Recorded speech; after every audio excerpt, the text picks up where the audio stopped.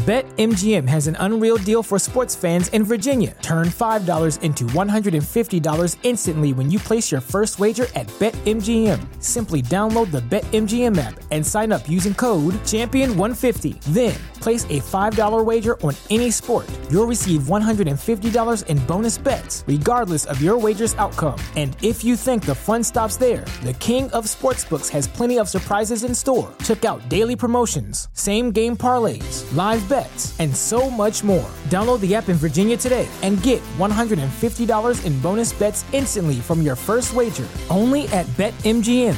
BetMGM and GameSense remind you to play responsibly. See BetMGM.com for terms. 21 plus only. Virginia only. New customer offer. Subject to eligibility requirements. Rewards are non-withdrawable bonus bets that expire in 7 days. Please gamble responsibly. Gambling problem? Call 1-800-GAMBLER. Promotional offer not available in Washington, D.C. Say goodbye to your credit card rewards. Greedy corporate mega stores, led by Walmart and Target, are pushing for a law in Congress to take away your hard-earned cash back and travel points to line their pockets. The Durbin-Marshall credit card bill would enact harmful credit card routing mandates that would end credit card rewards as we know it. If you love your credit card rewards, tell your lawmakers, hands off my rewards. Tell them to oppose the Durbin-Marshall credit card bill. Aloha.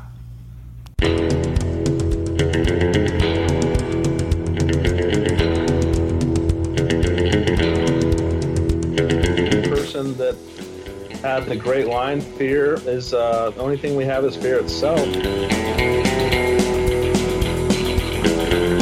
Busey clearly had recently had sex with a Hawaiian person. Hello and welcome. We're back from theballerlifestyle.com. It's the Baller Lifestyle Podcast, episode number 375. I'm your host. My name is Brian Beckner.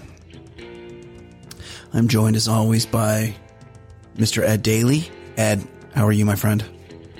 I'm doing well. That's good to hear.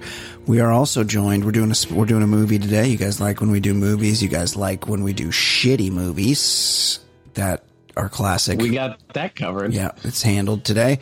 We are also joined by a real crowd favorite. Oftentimes, you'll hear him and then you won't hear him for long periods of time, and then he'll come in and he'll zing you with a fucking good one. He's a well-known dude. He's got a lot of longtime Twitter followers. Of course, I'm talking about Mr. Jason Stewart. Jason, how are you? Hello, everybody. Ooh, long pause. There you go. Hey, so I live in a city, and there are police sirens just now. So forgive the activity. Oh my God, it sounds so shitty when you go to talk.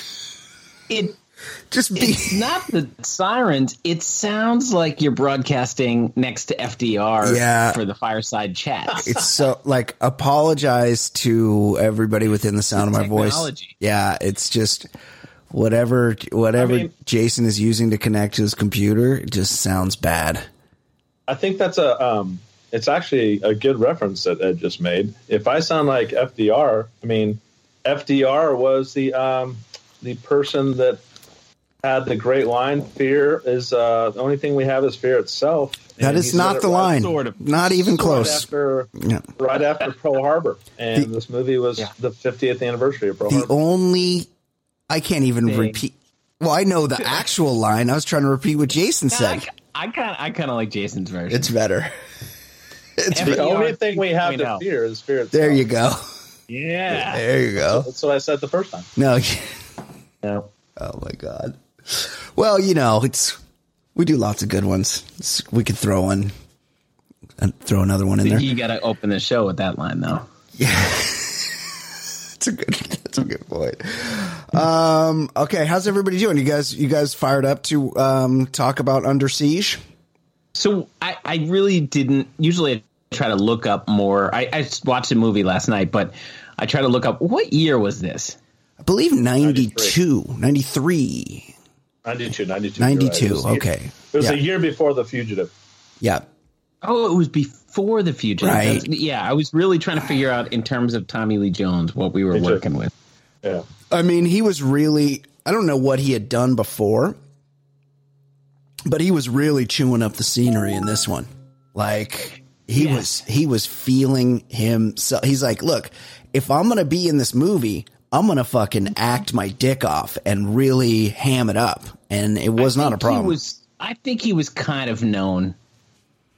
Well, let's take a look. Let's see what he's done before this. Tommy, I had forgotten he was in it. I saw it. I think I saw him in an episode of Charlie's Angels, like when he was young. Yeah. I mean, was he ever young?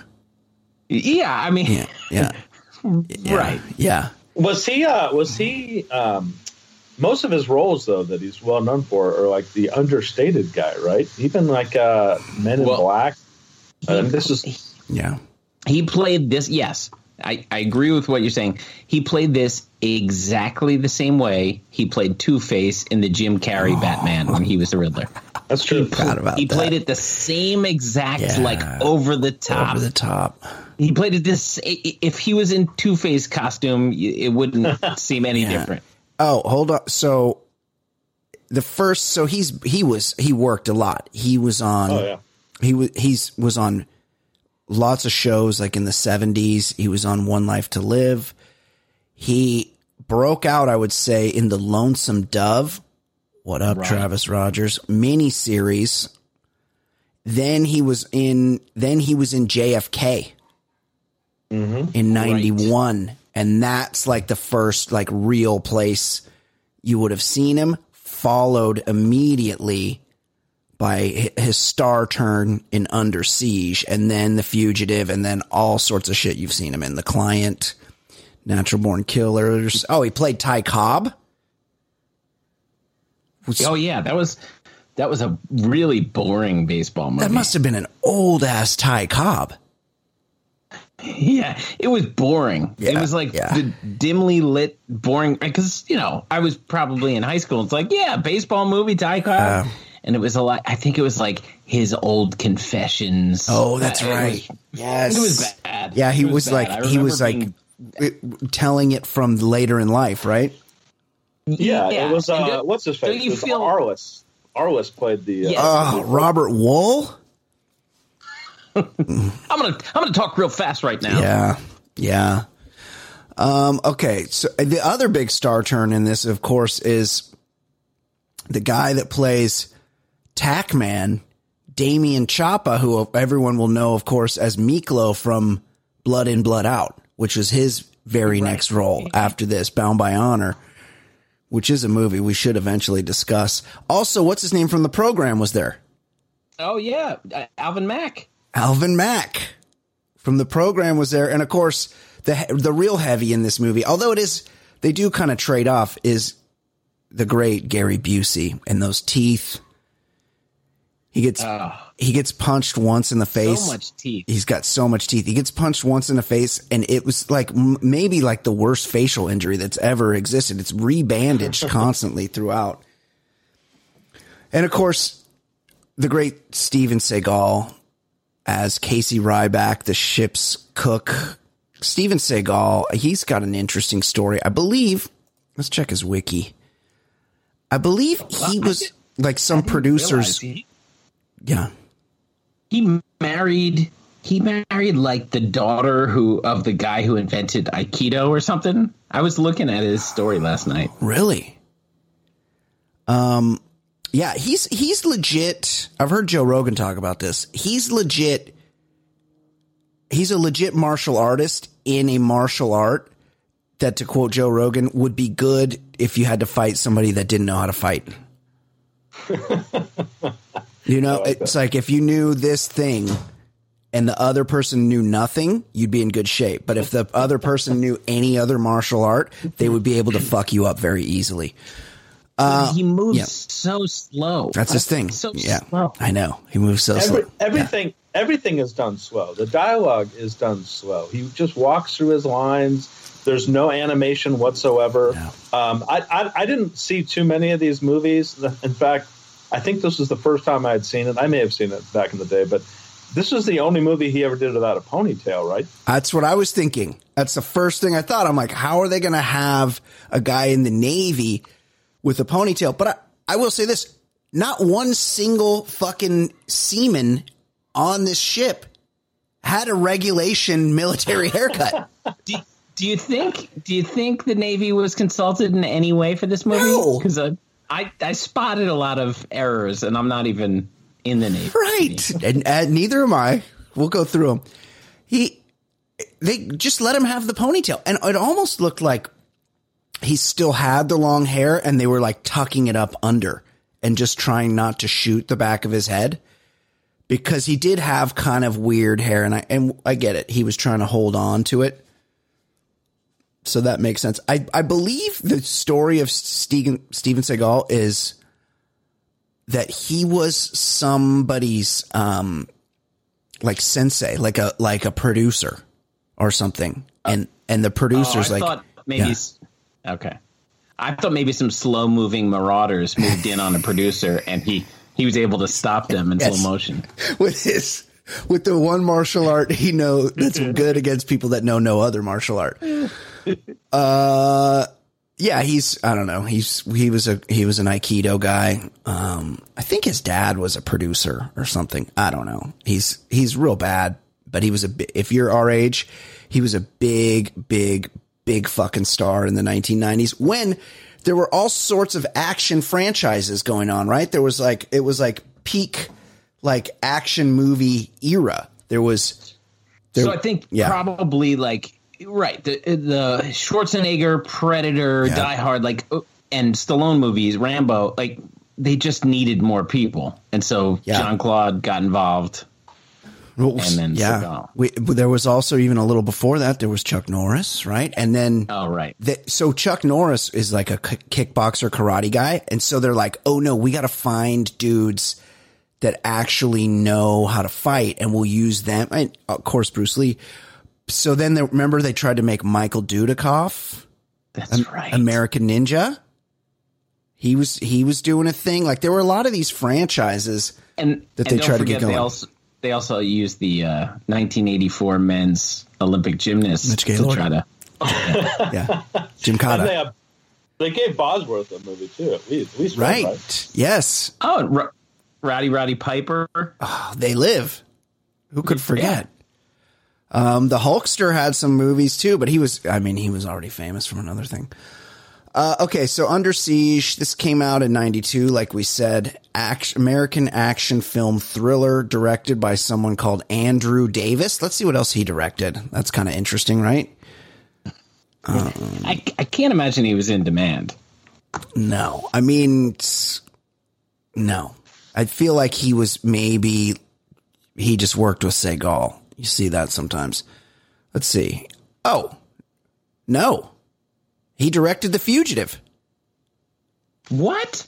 That's what it says here. That was a real movie. I know. So he directed all the Seagal movies. So he got a good script, and he's like, okay, I'm going to need all of you. All right, so everybody who wants to be in The Fugitive, step forward. Not so fast, everybody but Tommy Lee Jones. Everybody who didn't step forward? Oh, Tommy Lee Jones. We're going to use you. That's pretty funny. That's the only other A Perfect Murder. I don't remember. Collateral Damage. Oh, that's a real movie. I think that's a real movie. Oh yeah, that's the one. It's the 9/11 one with Schwarzenegger, where they had to like change him to Colombians or something. Oh yeah, I was thinking that was the Schwarzenegger Y2K movie. Remember there was like End of Time. Yes. Oh man, no, I think you're right. That is the one that was. There was one that was like coincided with 9/11, and they had to push it back. John Turturro's in it. You're right. This is the 9/11 one. Oh, it is. This is 2002. It came out. Yeah, you're right. Yeah. End of Days was the Y2K. That's one. right. End of Days. What else? The 1992 was. I was trying to think of why I would have missed this movie, and 1992 had some really good movies, like classic movies. Was there like an I Love Lucy movie? Other than that, which is going to be a biopic, I think, here pretty soon. Oh, starring Nicole Kidman. Can't wait to miss it. After Reservoir Dogs. Oh yeah, that's a classic. Still my favorite Tarantino movie. Glengarry Glen Ross, also Patriot Games, Batman Returns. I mean, Basic Instinct. There were just a lot of really good movies. I completely missed this movie now that I think about it. I remember seeing it in the theater, but I had a buddy that worked at a theater. So we would always go see movies, and we were on a Steven Seagal.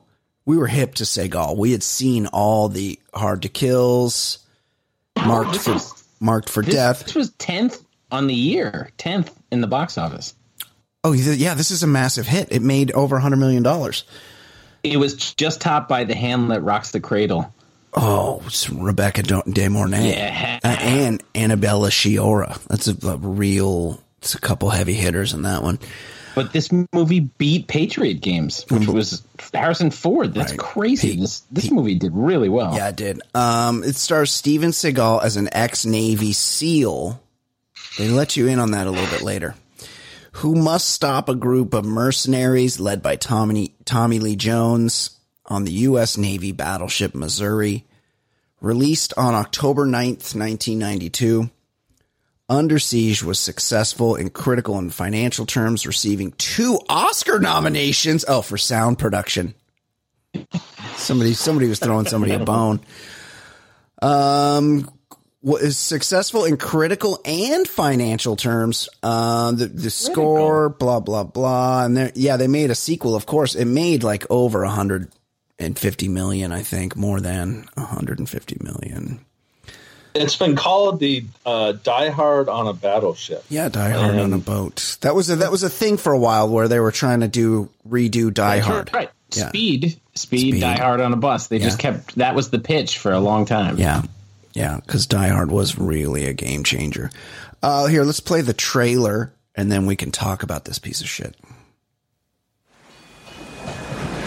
It was the final voyage of America's mightiest battleship. What's on this helicopter? This little sweetheart, Miss July 89. God, I love this business. I love you. The party was wild. Love you to death. They really knocked them dead. Imagine this arsenal of tactical nuclear weapons falling into the wrong hands. The Pentagon never did. 4 minutes ahead of schedule. Damn, I'm good. Now, a team of terrorists have taken over. Wake up the president. But there's just one thing they didn't count on. The cook.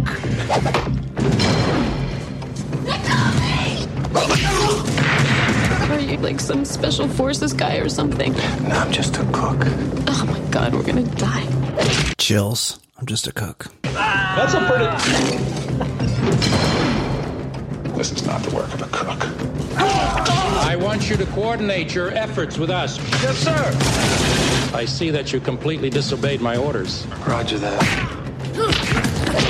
Ryback is an ex-SEAL.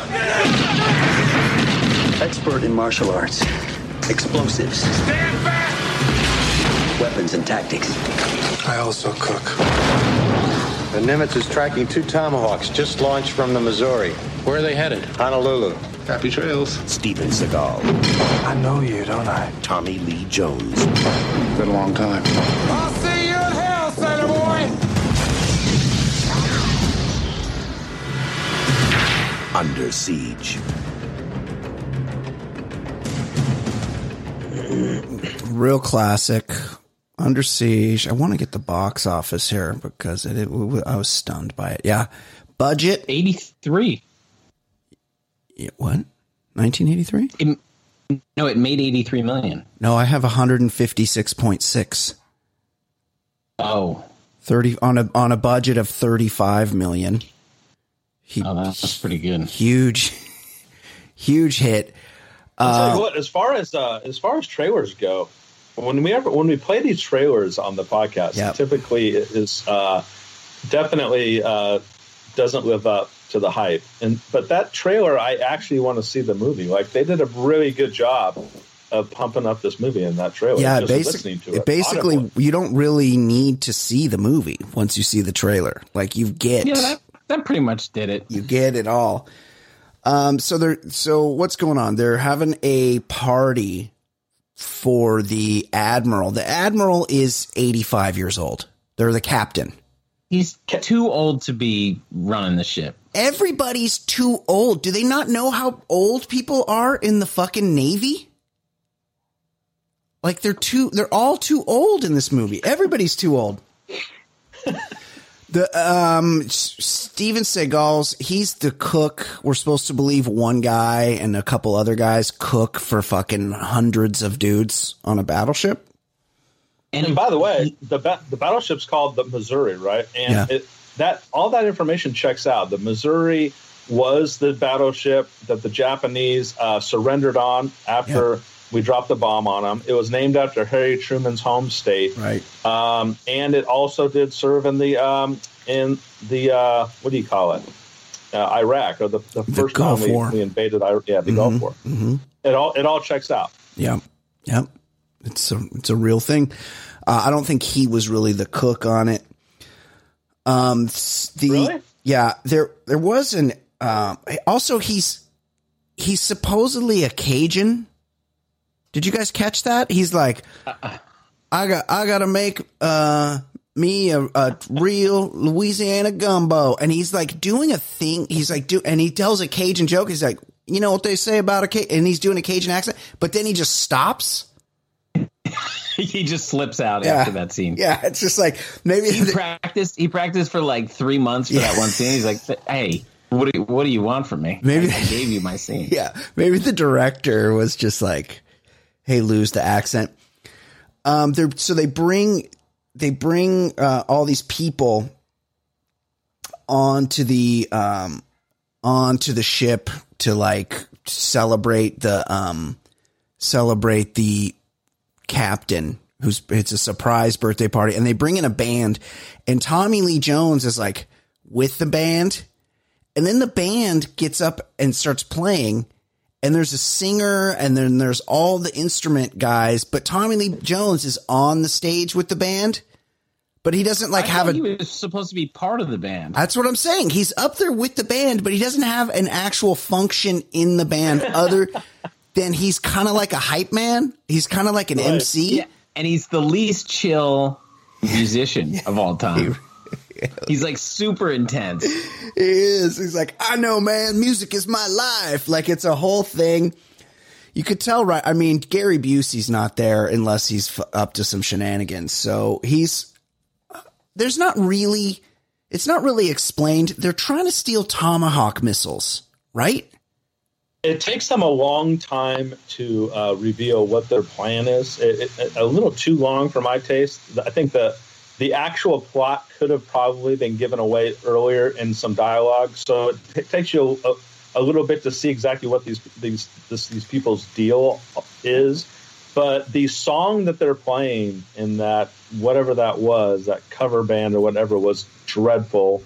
And Gary Busey in drag is like one of the more embarrassing things you're going to see in a movie.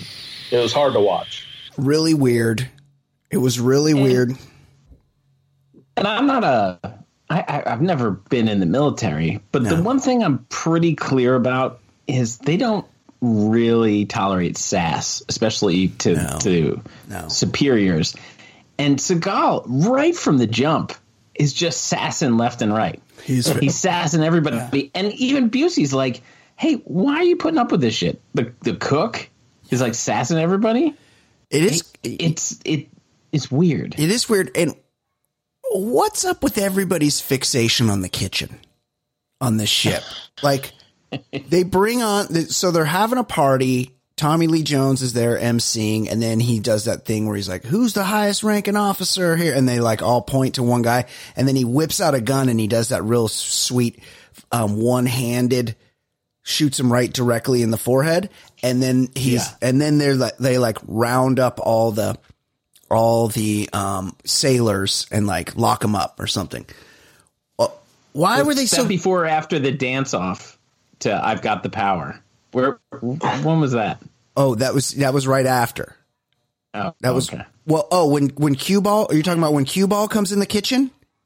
Yeah, and then they're like, "I've got the power. They do that whole dance-off scene. Yeah, it was the most 1992 moment. It was real weird, and it kind of made me uncomfortable because there's a black guy called Cue Ball, and he comes in the kitchen, and the first thing Steven Seagal is like, "Let me see you dance, Cue Ball," and I'm like, "Ooh, can we is that necessary?" And also, why was that scene? Well, we know why the scene was there, and we'll get to that later. But it was a real weird, they're dancing at each other in the kitchen. Everybody loves the cook. Does anybody know the cook on a fucking battleship? Why they know this cook. Yeah, they know this cook. Why is everybody familiar with him? And so he can sass apparently because he's like the captain's personal chef. And he's like, nobody cooks for the captain but me. He's basically he's like knows him better than anybody else. He's like, the captain don't like surprises and neither do I. And it's like, all right, calm down. He has a close relationship with the captain. That's the thing. Yeah. That's the thing. I think that he has he kind of has fuck you money.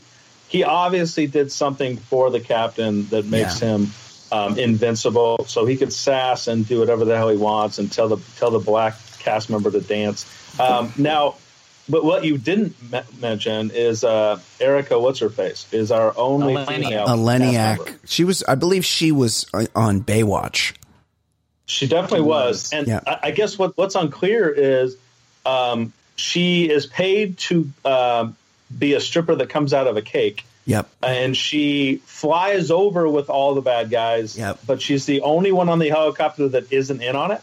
Is that what we're? Right. Well, yeah. I mean, Casey Ryback, Steven Seagal, he's got questions that his concerns that she immediately allays within one sentence. Because he's like, who are you? He was concerned about that too, but very briefly. Right. But it was a weird kind of a plot thing here, the female. And I did a little bit of digging, and I guess Seagal, she wasn't in the initial script. There wasn't going to be any women. And he handpicked her and said, let's write in a female. I want to see the fakest tits possible. They're fake. I wasn't really into that haircut, and I was never into Erica Eleniak the first go around. But I mean, this movie would have been fucking horrendous. I mean, even worse without her. At least there was she was the only part I remembered from when I saw the movie. Yeah. That was the only part I remembered. Yeah. But she had a great line that took you right back to 1992.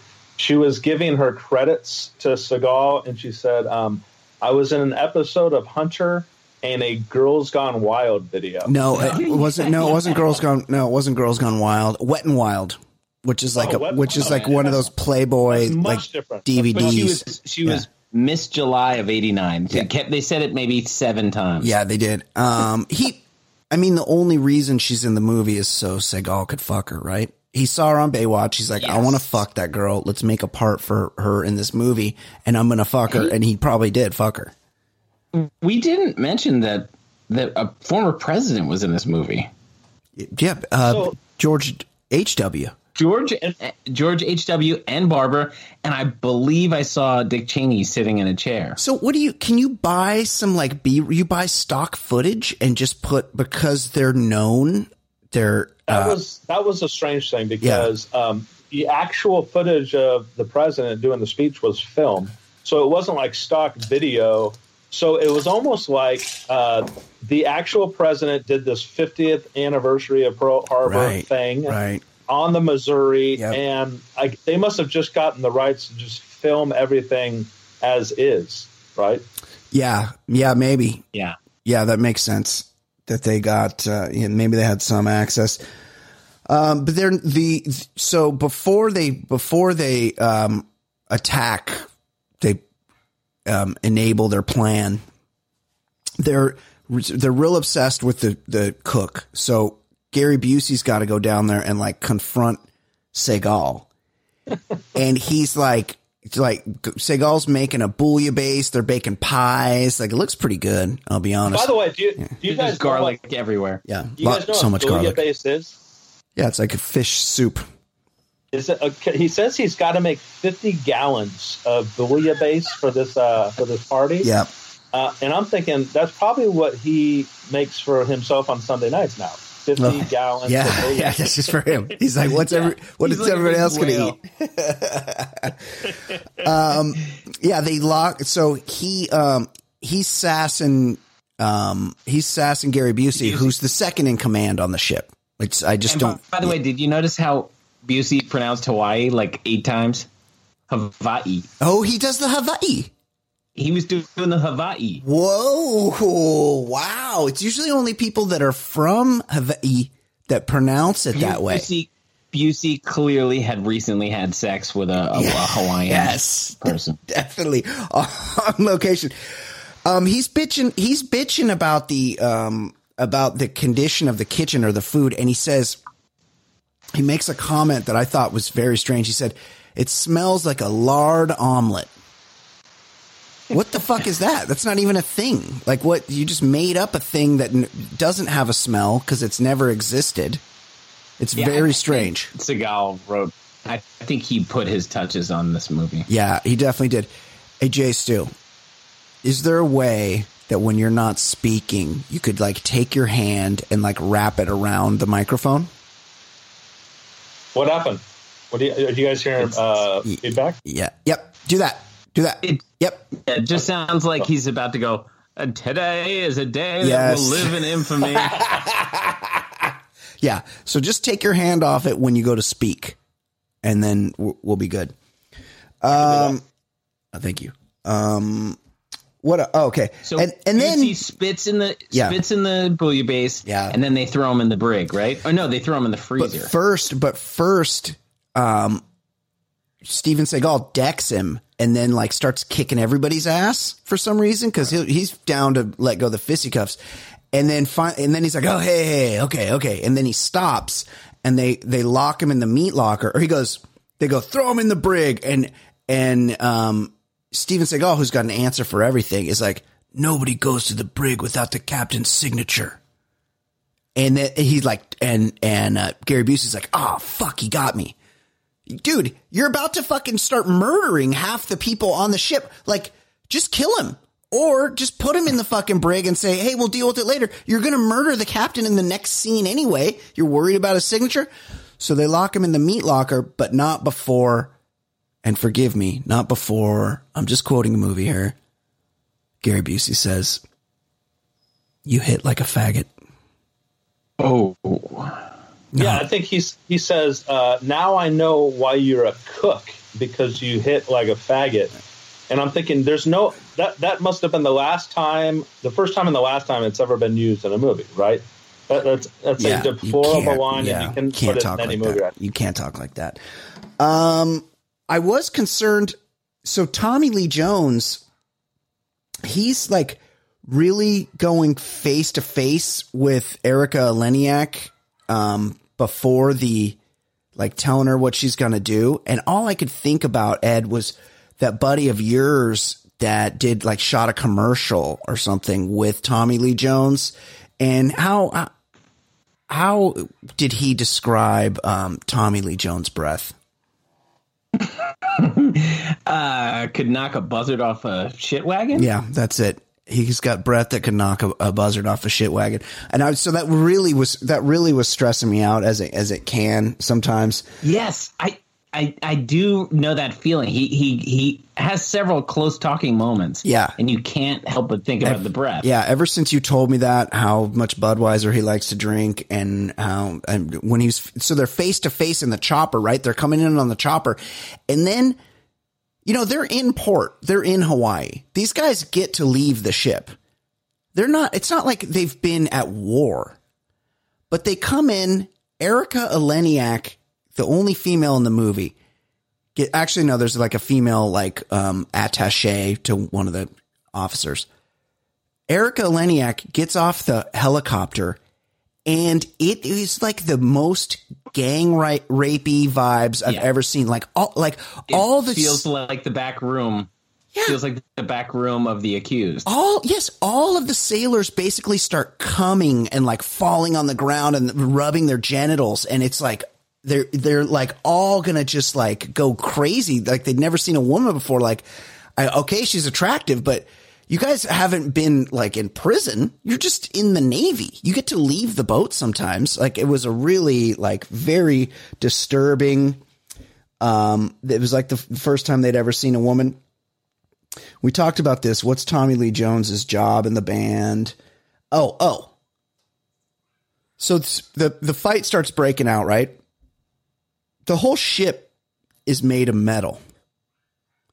And these guys just start willy-nilly discharging Uzis like in the fucking cafeteria. Does that make sense? Wouldn't the bullets like bounce around and just start like, couldn't they bounce back and hit your guys? Like they didn't seem to care. Did that strike you guys as odd? In some movies, yeah, it's ricocheting all over the place. Yeah. And then other movies, it isn't.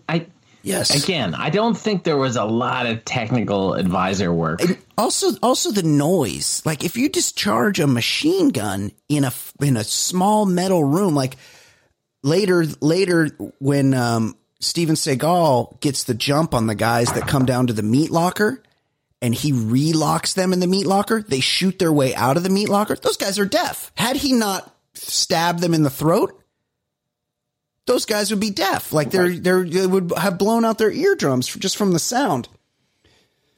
I had a question. How do these bad guys decide who to murder? Because some people, they shoot the captain in the chest. They shoot the high ranking officer right in the middle of the forehead. And then some people, they're like, hey, hold on. Okay, don't move. You're coming with me. And they just like a regular guy, well, just shoot him. Like what? How come some guys you can murder and some guys you got to be like really careful with? I didn't get that. Did you guys? No. Yeah. Yeah. It was you're right. It was very willy nilly. And what I think it was Colomini who, you know, when he was in this movie, he probably thought there's no way I'm going to be in a movie with a worse script than this. And then he was in Con Air a few years later. That's right. Coming off that big. I like Con Air, but not for the same reasons that the dialogue for Colomini was designed. Yes. But he checked out. Was it his job to check out everybody, and then he didn't check out the chef? No, that was Gary Busey. Oh, that was Busey. Because the chef's file was kept in the captain's quarters, apparently, while everyone else so much chef-related stuff. I know, so much chef-related stuff. Also, if the chef were an ex-Navy SEAL, which is an insane premise in and of itself, because a SEAL, you know, they have lucrative careers after being SEALs in the private sector. But assuming a guy retires from being a SEAL and then becomes a chef on the boat, don't you think everyone on the boat would know that immediately? Wouldn't that be like the biggest rumor on the ship? Right. Do you hear about that chef?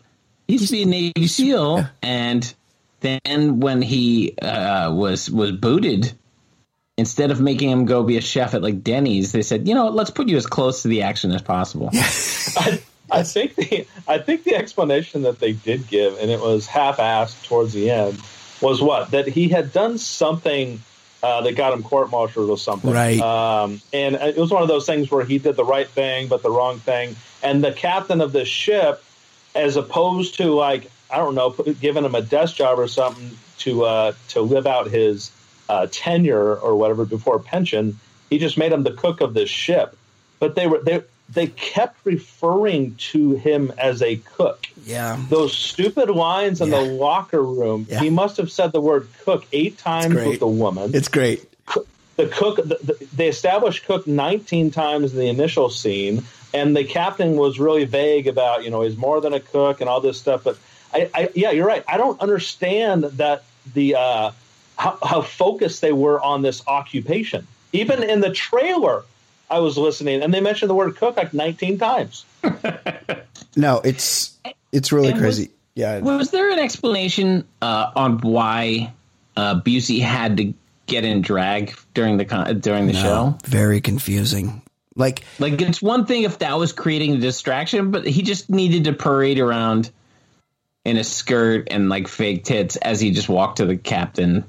captain's like quarters. Oh, I think it was all a setup because and it was stupid. Like they were hosting this party like they weren't about to start willy-nilly murdering all the rank and file on the ship. They were acting like it was a real thing. So he dresses up in drag, but I think that they did all that to set up the one line where he's in the captain's quarters reading his own file, reading his own employee reports. And he's like, do I look like the captain had written that he,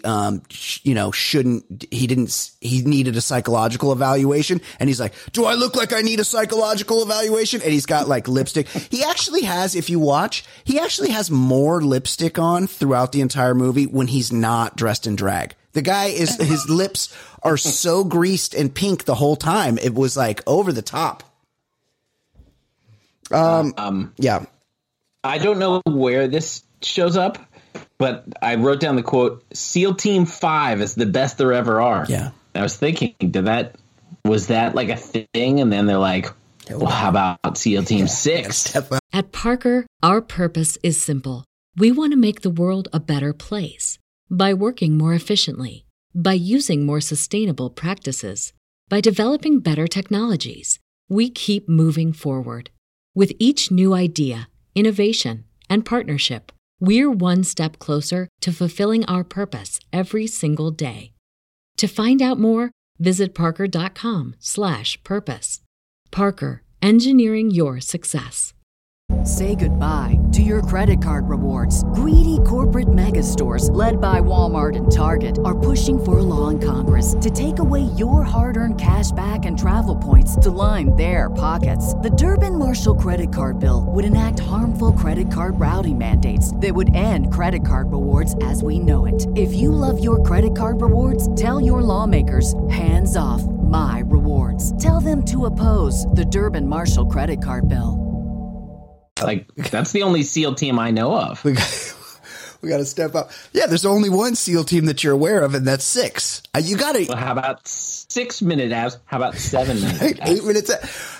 How do you think the guys on like SEAL Team 2 feel?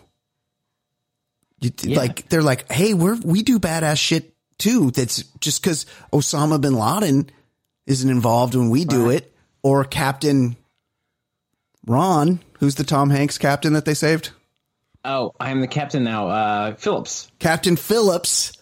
You know, SEAL Team 1 probably goes to like Six Flags incidents and stuff like that. Yeah. Yes. They're probably pissed that the SEAL Team 6 guys are all a bunch of fucking glory hogs, and SEAL Team 4 probably does badass shit too, and they don't get any credit. Yeah. What else? Oh.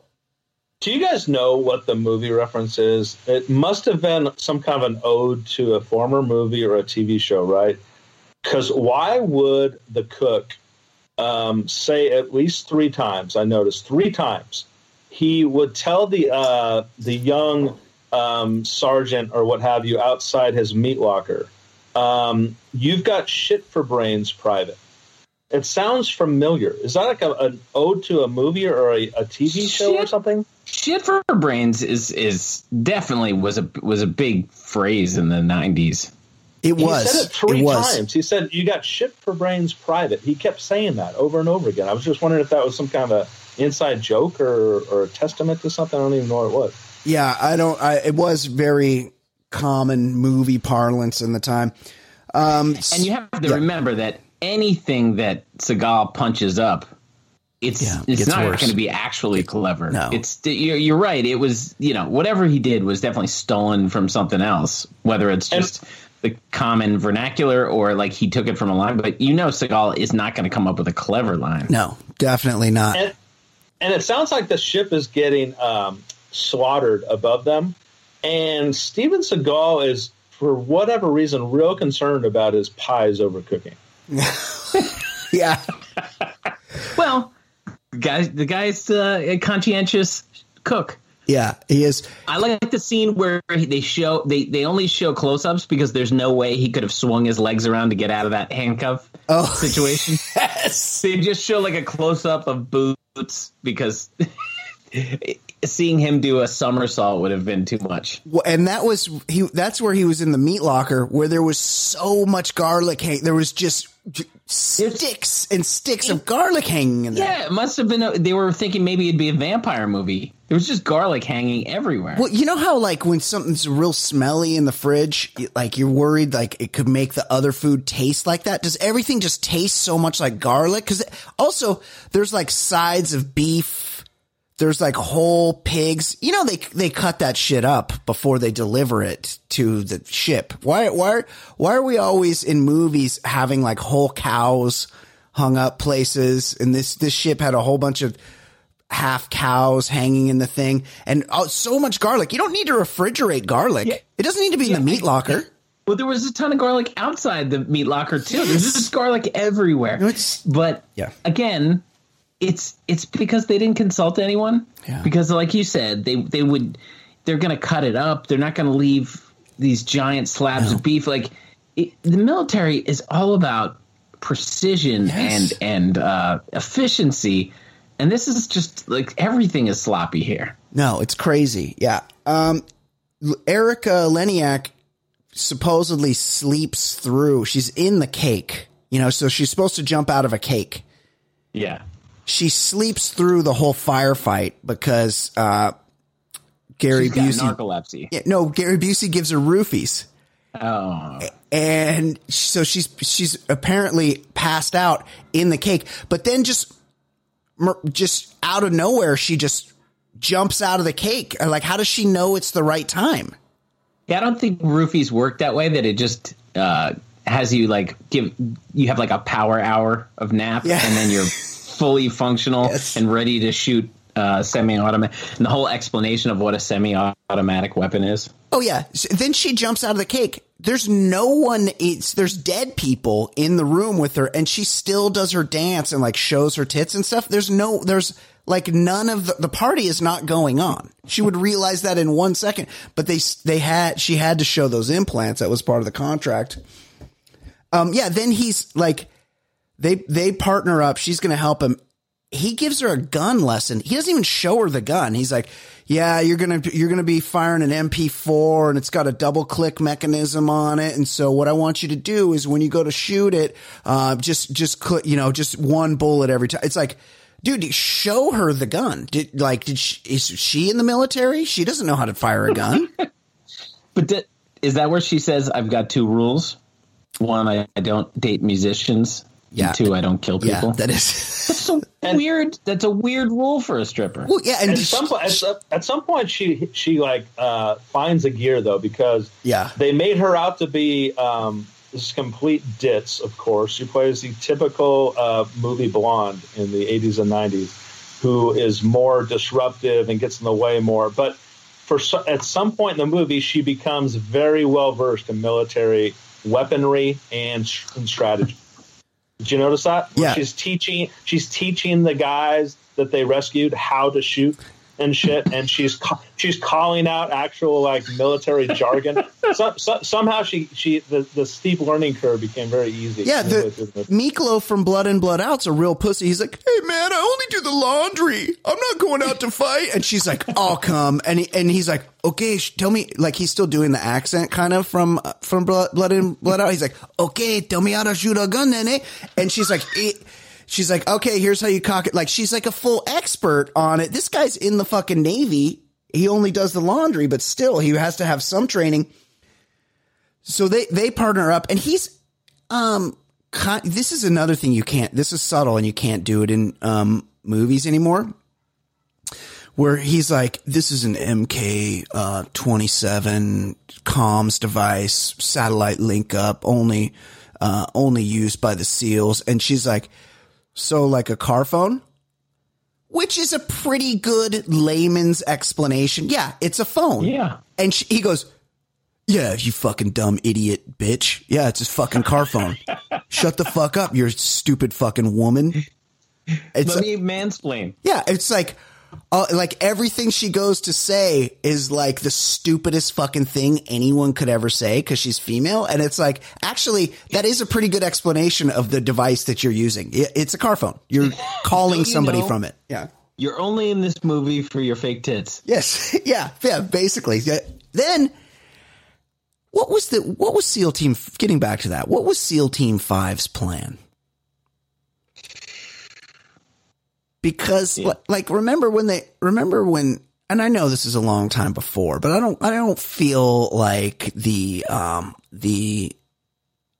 military tactics have increased that much. But remember when we went and got Osama bin Laden, they flew in with two stealth helicopters, the technology of which has still never been divulged. We didn't even know we had those. They flew in with 2 stealth helicopters. They had dogs. They had built a schematic of the compound where they had practice. If you can't get through this one door, we're going to blow up this other wall over here. Like they knew, and I get that they had more time to practice. But the whole thing about stealth, or the whole thing about the SEALs, is that they're fucking stealthy. They sneak up on your ass.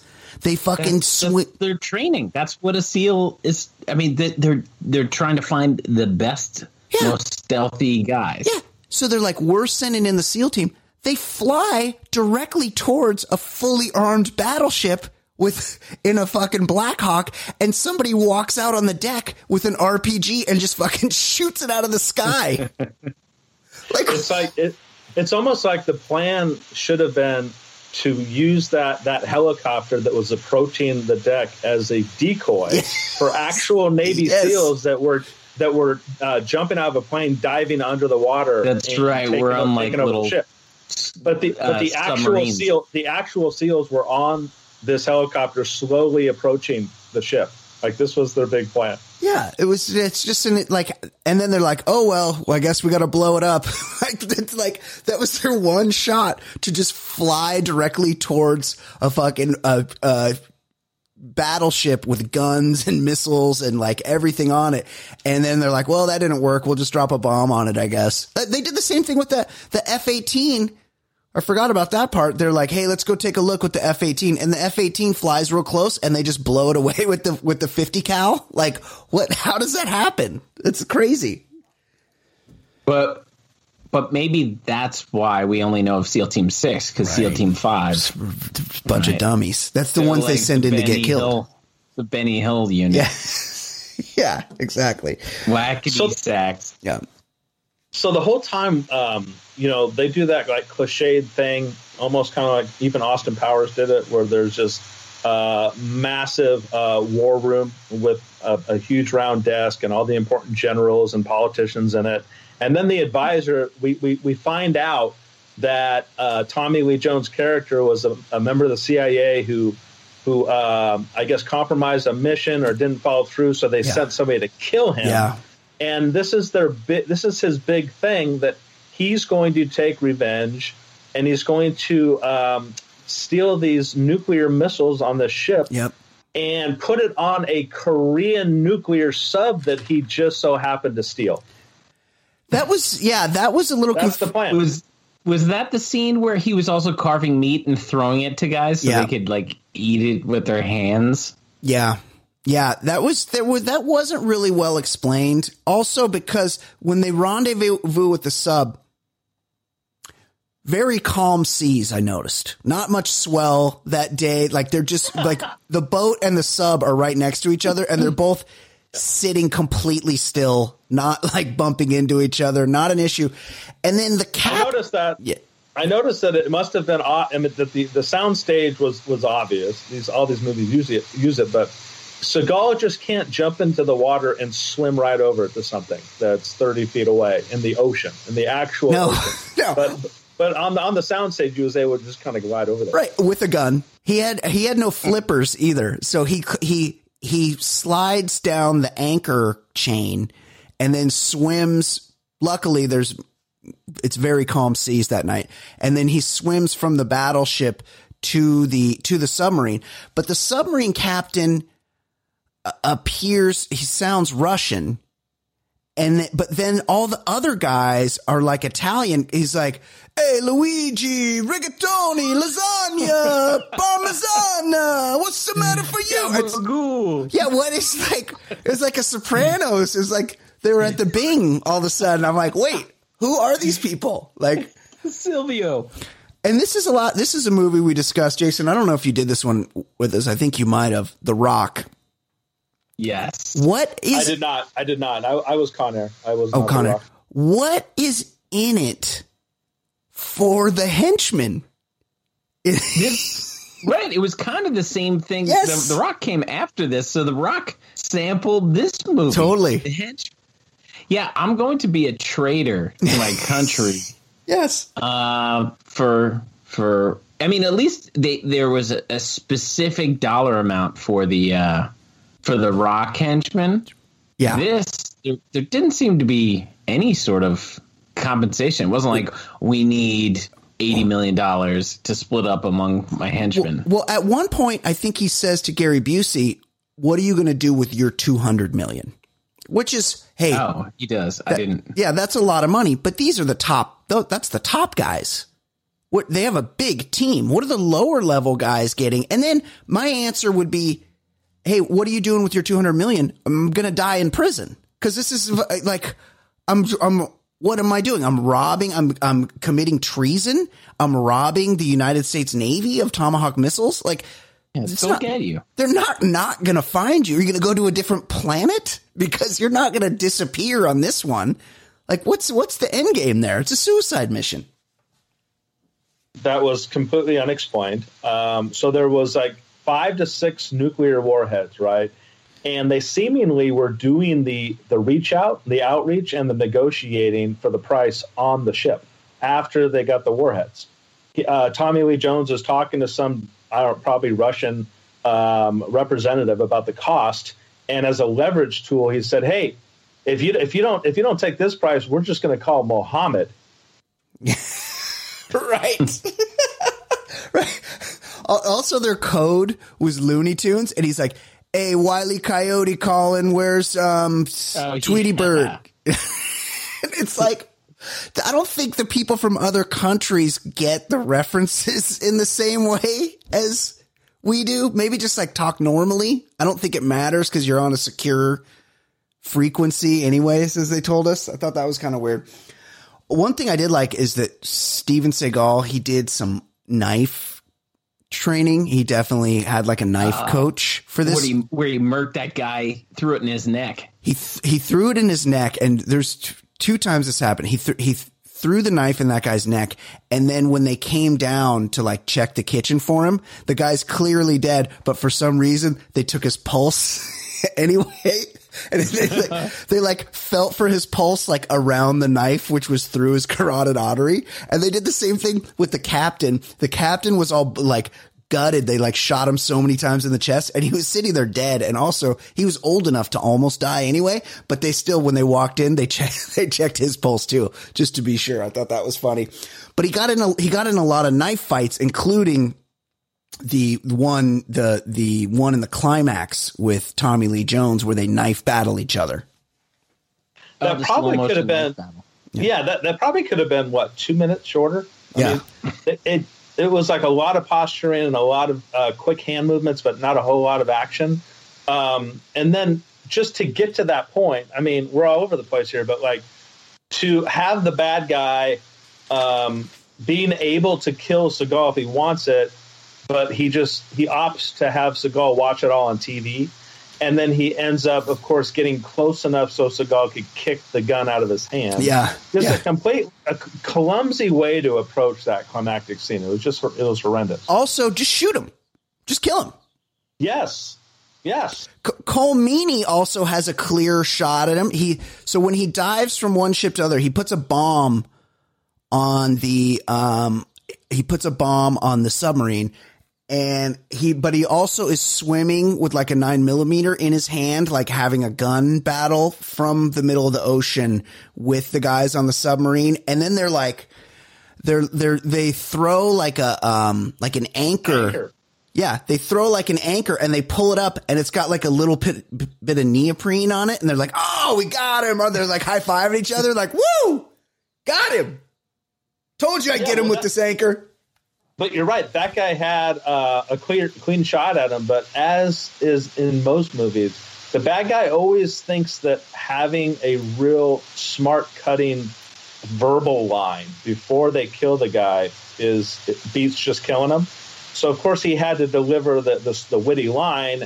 And then the female, the person that had no idea how to do anything militarily when she got on the boat, she was against killing people. She saves the day and saves our good guy.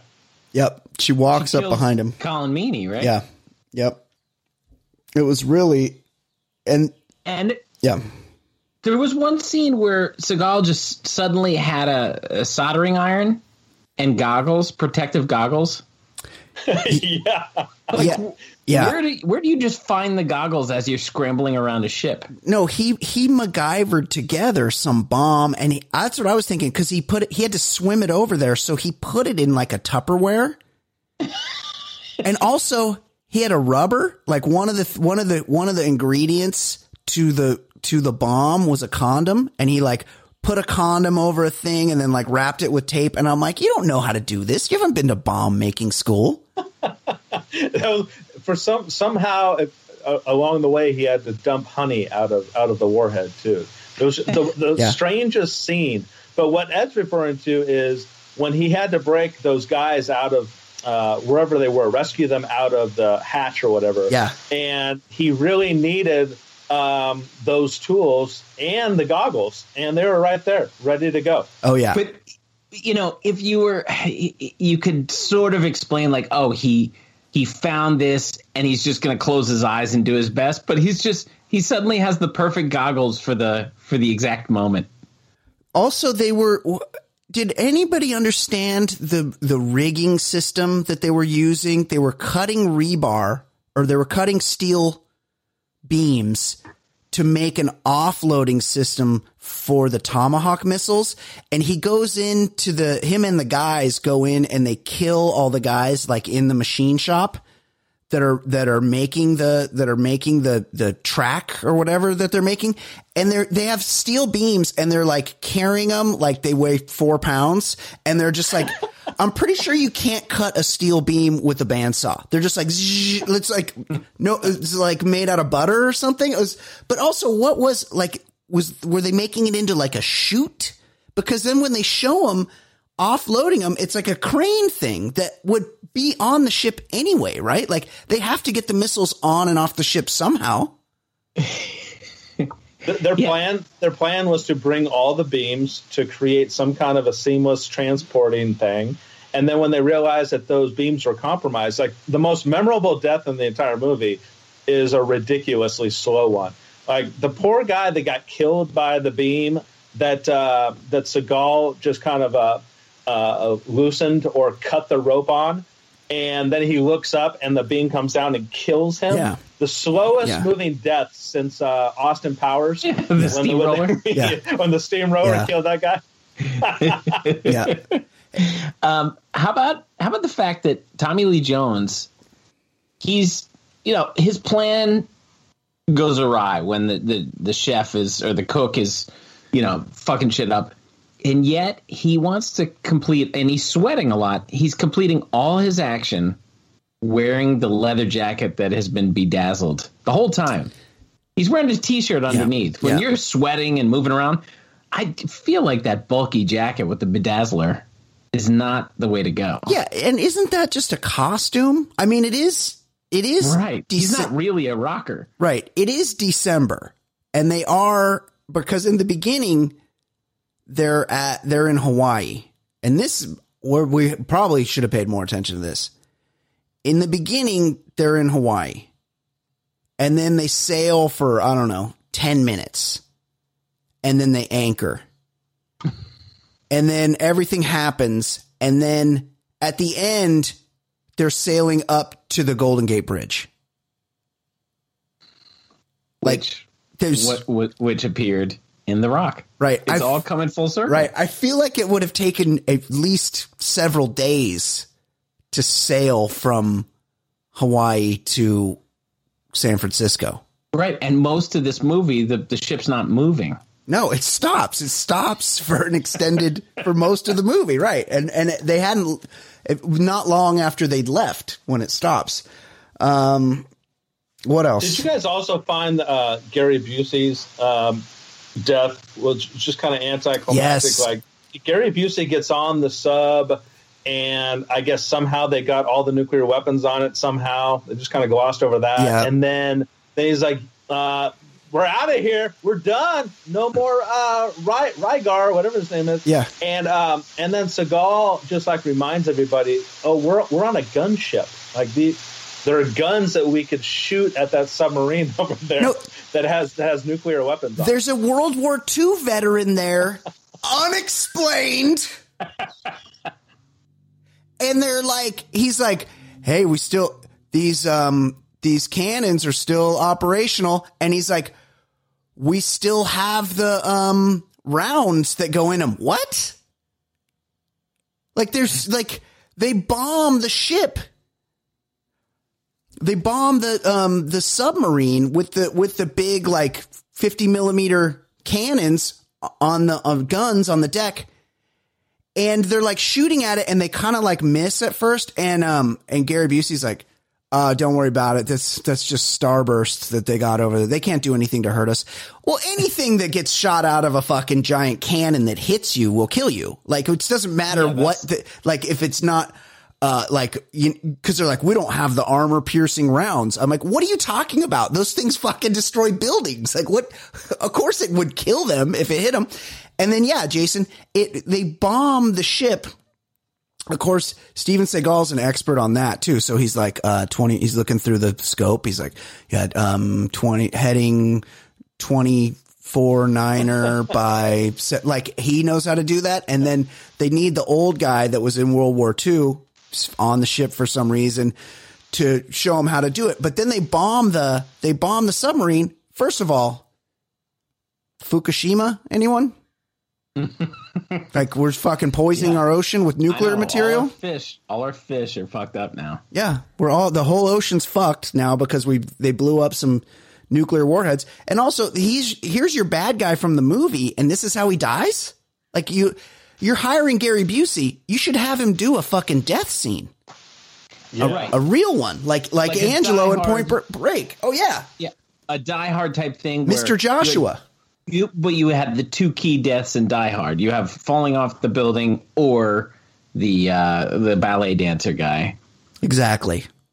You know, you have two key deaths. Here, they're like, fuck it, and he dies. That's just how they work. Yeah. I will say this too, like, and what's her face? The blonde ditz was doing a lot. Whoa. Erica Leniak was doing a lot of jargon during that gunship, during that submarine blast thing. She was yelling out jargon. She was ordering people around. Somehow, within a couple of hours, she has learned like nautical Navy jargon in order to handle all this. And then the weird subplot too was when they turned the sprinklers on in this room. That obviously it would take 50 days of sprinkler to drown. They're gonna drown the whole crew. This is a good point. They're like, "Hey, here's a way we flush them out. We're going to drown the whole crew with the fire sprinklers in this room." It would take weeks to you would need a fire hose to fill that room with water. What were you going to say, Jason? They were never in danger. Never. I never got the feeling. Yes, yeah. They're in danger of having wet socks, which is a pretty terrible feeling. It's the worst feeling. But I mean, death? No. No, it was that whole thing was an insane turn of events. No, nothing's more insane than the final scene. So when they're in San Francisco. Yeah, they're in San Francisco. Erica Eleniak is in uniform for some reason. What? She's not in the Navy. You know what? We're enrolling. She's just going to pass all the training steps. She's a full on midshipman now. And Steven Seagal, Casey Ryback, his whole thing at the beginning is I don't get in uniform. Like they're like, "Hey, you got to be on deck in your uniform for the ceremony for the captain." And he's like, "You better ask the captain if I got to get in my uniform because everybody knows I don't wear my uniform." Then at the end, they're like saluting. Yeah, they're like having a burial at sea for the captain. Did you maybe want to let his family know? She's like, what's going, and Seagal's in his full fucking hat and everything. He's all fucking, Erika Eleniak is in the military. Like, everybody's got their uniforms on. She's just one of the guys now. Like, she's just part of a row of like dozens of midshipmen. Like, but I think, kind of a slap in the face. Yes, Jason. They kind of gave away why Seagal wanted her cast and everything, right? So they go full circle with the cue ball, right? So at the beginning of the movie, he tells cue ball to dance, and then cue ball at the end of the movie says, "Hey, Ryback, you got to move." Yes. And he says, "What did he say? I got one move." And he starts making out. Yes. With the Leniac. He fucking I've got one move, mouth raping. He grabs her by the back of the head and just jams his mouth into her. He starts mouth sexing her, and it's like, there has not been any flirtation. There was no hand holding. There was no indication at all anywhere in the movie that there was some kind of a romantic relationship there wasn't like that one scene where they're sharing their feelings, like back to Die Hard, where he and Al, the cop, they had some time where they're just discussing their lives. Yeah. There's nothing like that. They're just scrambling around the boat, and then he just grabs the back of her skull and he's like, I'm getting in there. Yeah. And just smashes her. If anything, Miklo from Blood In, Blood Out, he was trying to get it in. He's like, hey, I'll just stay here with the girl. And he's like looking her up and down the whole time. Like, there's a little bit of flirtation there. But yeah, Casey he would have been like, Blood In, Blood Out? Yeah. I'm about to go penis in, penis out. Let's go. Yeah. How about come in, come out? Yes. And think Fluids. about it. Yeah. Think about it. Like I said, she had become like one of the best, what do you call it, soldiers by the end of the movie. Yeah. She really liked this thing. Yeah. And if any feeling that she earned that uniform on merit was just thrown away by that kiss. Like, yes, he did her such a disservice. There was no romance at all leading up to the entire movie. And then at the end, when she's like one of the guys, and she earned this by winning this battle with them, then he makes out with her, and they're like, "Oh, that's why she's got. That's why she's." Yeah, exactly. It was a real slap in the face. Plus, they've been doing this mission for a couple days now. I didn't see anybody fucking brush their teeth. I didn't see any floss happening. Their mouths had to be disgusting. Oh, yeah. They all must have smelled. Yes. Musty. Here's another thing I forgot to mention. At one point, they're like Tommy Lee Jones and his guys are like getting ready to like shoot off a missile or something. And Steven Seagal's like, oh, I could just flick this one switch and turn off the power to everything. Why did he do that first? Yeah, that was convenient when he did that. That was real convenient of it. Right. And Tommy Lee Jones is like, which is what the bad guy always does. He pulls a gun on the guy that's supposedly working for him. And he's like, hey, turn the power back on or I'll shoot you. And the guy is like 65 years old. If I know my tech guys, usually the older the better. It's not the young kids that understand how to work computers. It's always the very old, much older gentlemen that are the best on the laptops. And how about this? And maybe if we have any Navy SEALs listening, they can. Oh, we definitely do. At us. Yeah. Navy SEALs, I know, are the best of the best physically. They are trained killers. They know a lot of military tactics and strategy. They can withstand the elements, and they execute within the elements. But like, I didn't know that they also knew everything there was to know about how to run a gunship and to handle nuclear weapons. He knew everything. Not only does he know how to turn off the power to this massive gunship, but he knows how to do the actual missiles to fire at the sub. And then at the end, he's right there at the coding machine where the generals tell him how to what do you call it? Blow up the missiles that are heading for Honolulu. Yeah, he does everything. Yes, So I need to talk with some people at the Pentagon because their systems. They're like, hey, they've launched 2 Tomahawk missiles directly at Honolulu. And they're like, okay, well, do we have the destruct codes? And they're like, ooh, the destruct codes are actually only on the ship. Huh? That's your system? And then the F-18 shoots down one Tomahawk missile. And they're like, the other one got through. Well, follow it. Just go where it is. Like, what, you found the first one. Like, why can't you follow it? And then the missile is like taking the scenic route. It's like flying towards land, and it's like, ooh, how about I go up the coast a little bit? And it's like flying along the coastline. Like, what? Yeah. And also, that wasn't Honolulu. That looked like Molokai. That was the leper colony. There was nobody there. There was no, I'm like, just let it crash. Like, they're like 1 million people melted within 10 minutes. And I'm like, I'm pretty sure that is not true. Like, that doesn't exist. Yeah.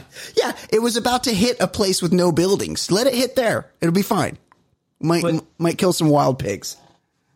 I've got a tough question for both of you. What was the craziest scene? What is the most unrealistic scene in this movie? I mean, I got to go with the mouth sexing. Right. Her reaction would not be happy to have him do it. So weird. I'm on the fence between when he's in the knife fight with Tommy Lee Jones. He snatches Tommy Lee's trying to he snatches it like a buccaneer, and then Tommy Lee Jones is like, I'm powerless. You got my best move. And then he's like, and then I'll take my knife and mash you in the skull. Yes. He bites the knife out of his hand. Yeah, like a buccaneer. Yeah. But Blade's side, he bites Blade's side, and I'm thinking he doesn't even cut the side of his lip. I was going to say, wouldn't he look like Joker for the rest of the entire movie? Yes. Exactly. And the other one, Brian, you pointed out before. So she gets roofied. She bursts out of the cake. There's no music playing. There's nobody in the room. And she's gyrating and stripping. And there's just nobody around but dead bodies. Yeah, there's dead bodies in the room. But there's no, I mean, even if you just think, all right, roofie just makes you sleep longer. She's gyrating and dancing around. And there's nobody there but dead bodies. She takes her top off. She disrobes in a striptease dance for literally no audience other than a couple dead bodies. Like, I don't know what the. Go ahead. Yeah, go ahead. Go. I don't know what if you look up the definition of gratuitous boobies in a movie, that's it. Like, there was no reason why we needed to see her tits in that moment. No, it was insane. Because there was no sexual scene. No. Until he grabs her skull. Crazy. Actually crazy. What else? Is there anything? Have we done it all? I think we've done it all. Yeah. What happens in the? I didn't see the sequel. I just saw the poster. It's a train. It looks like it. Oh, so it's just him on a train, or is she with them, or do you know anything about it? I don't know. There's some. I remember because this was just prime zone of just needing to see tits whenever I could. Yeah. That I think it's a different hot woman of the day, and I think also he has a daughter. There's some element of like there's a daughter that he needs to protect that's on the train with him. Isn't there like an environmental catastrophe? He's an environmental agent out to uncover some government thing or what have you, some kind of terrorist, environmental terrorist or something. It looks like Katherine Heigl is the that's his daughter. Female that would be his daughter. Okay.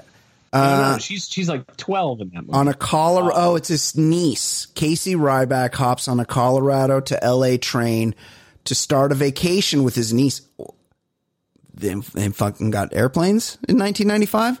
You know how long that would take in a train? Jonathan Banks is one of the bad guys. Oh, he was a great bad. Yeah, he was a great character actor until he became famous with Breaking Bad. Yeah, he was very good as the henchman in Beverly Hills Cop, and also the same age then as he is now, 70. Kurtwood Smith. Eric Bogosian was the main. He's a good heavy. He's a good bad guy. Yeah, and then you have Clarence Boddicker. There's lots of good guys in that one. Who's the chick in it though? It doesn't even say. It looks. If I'm guessing by the headshot, it's this one woman. Right. Brenda Bakke or Bakke or whatever? Oh, I was thinking Sandy Taylor. I think is she was. I think so. Yeah. Okay, let's wrap it up. Excellent job, guys. Jason, fantastic work on your end, particularly in the sound department. Thanks, guys. Mm-hmm. I wanted to take it back to the 1940s, right? Since it was the 50th anniversary of Pearl Harbor. I dig it. For Ed Daly and Jason Stewart, my name is Brian Beckner. This has been episode 375 of the Baller Lifestyle Podcast. We will see you next week. Goodbye.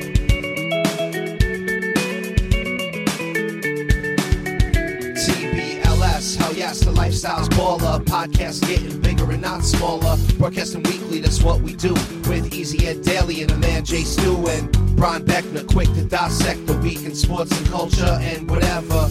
My brothers reviewing some movies and shows and the others. Top podcast, man, no one is above us. 5-star, even the haters will love us. And we're not trying to talk politics a lot. We'd much rather talk about dicks a lot. Shit's so hot, man, you know the shit's on top. Top podcast, man, it really hits the spot. Listen up, you players and shot callers. TBLS, the lifestyle's baller. And you know the show is so flawless. TBLS, the lifestyle's baller. Listen up, you players and shot callers. TBLS, the lifestyle's baller. And you know the show is for all us. TBLS, the lifestyle's baller.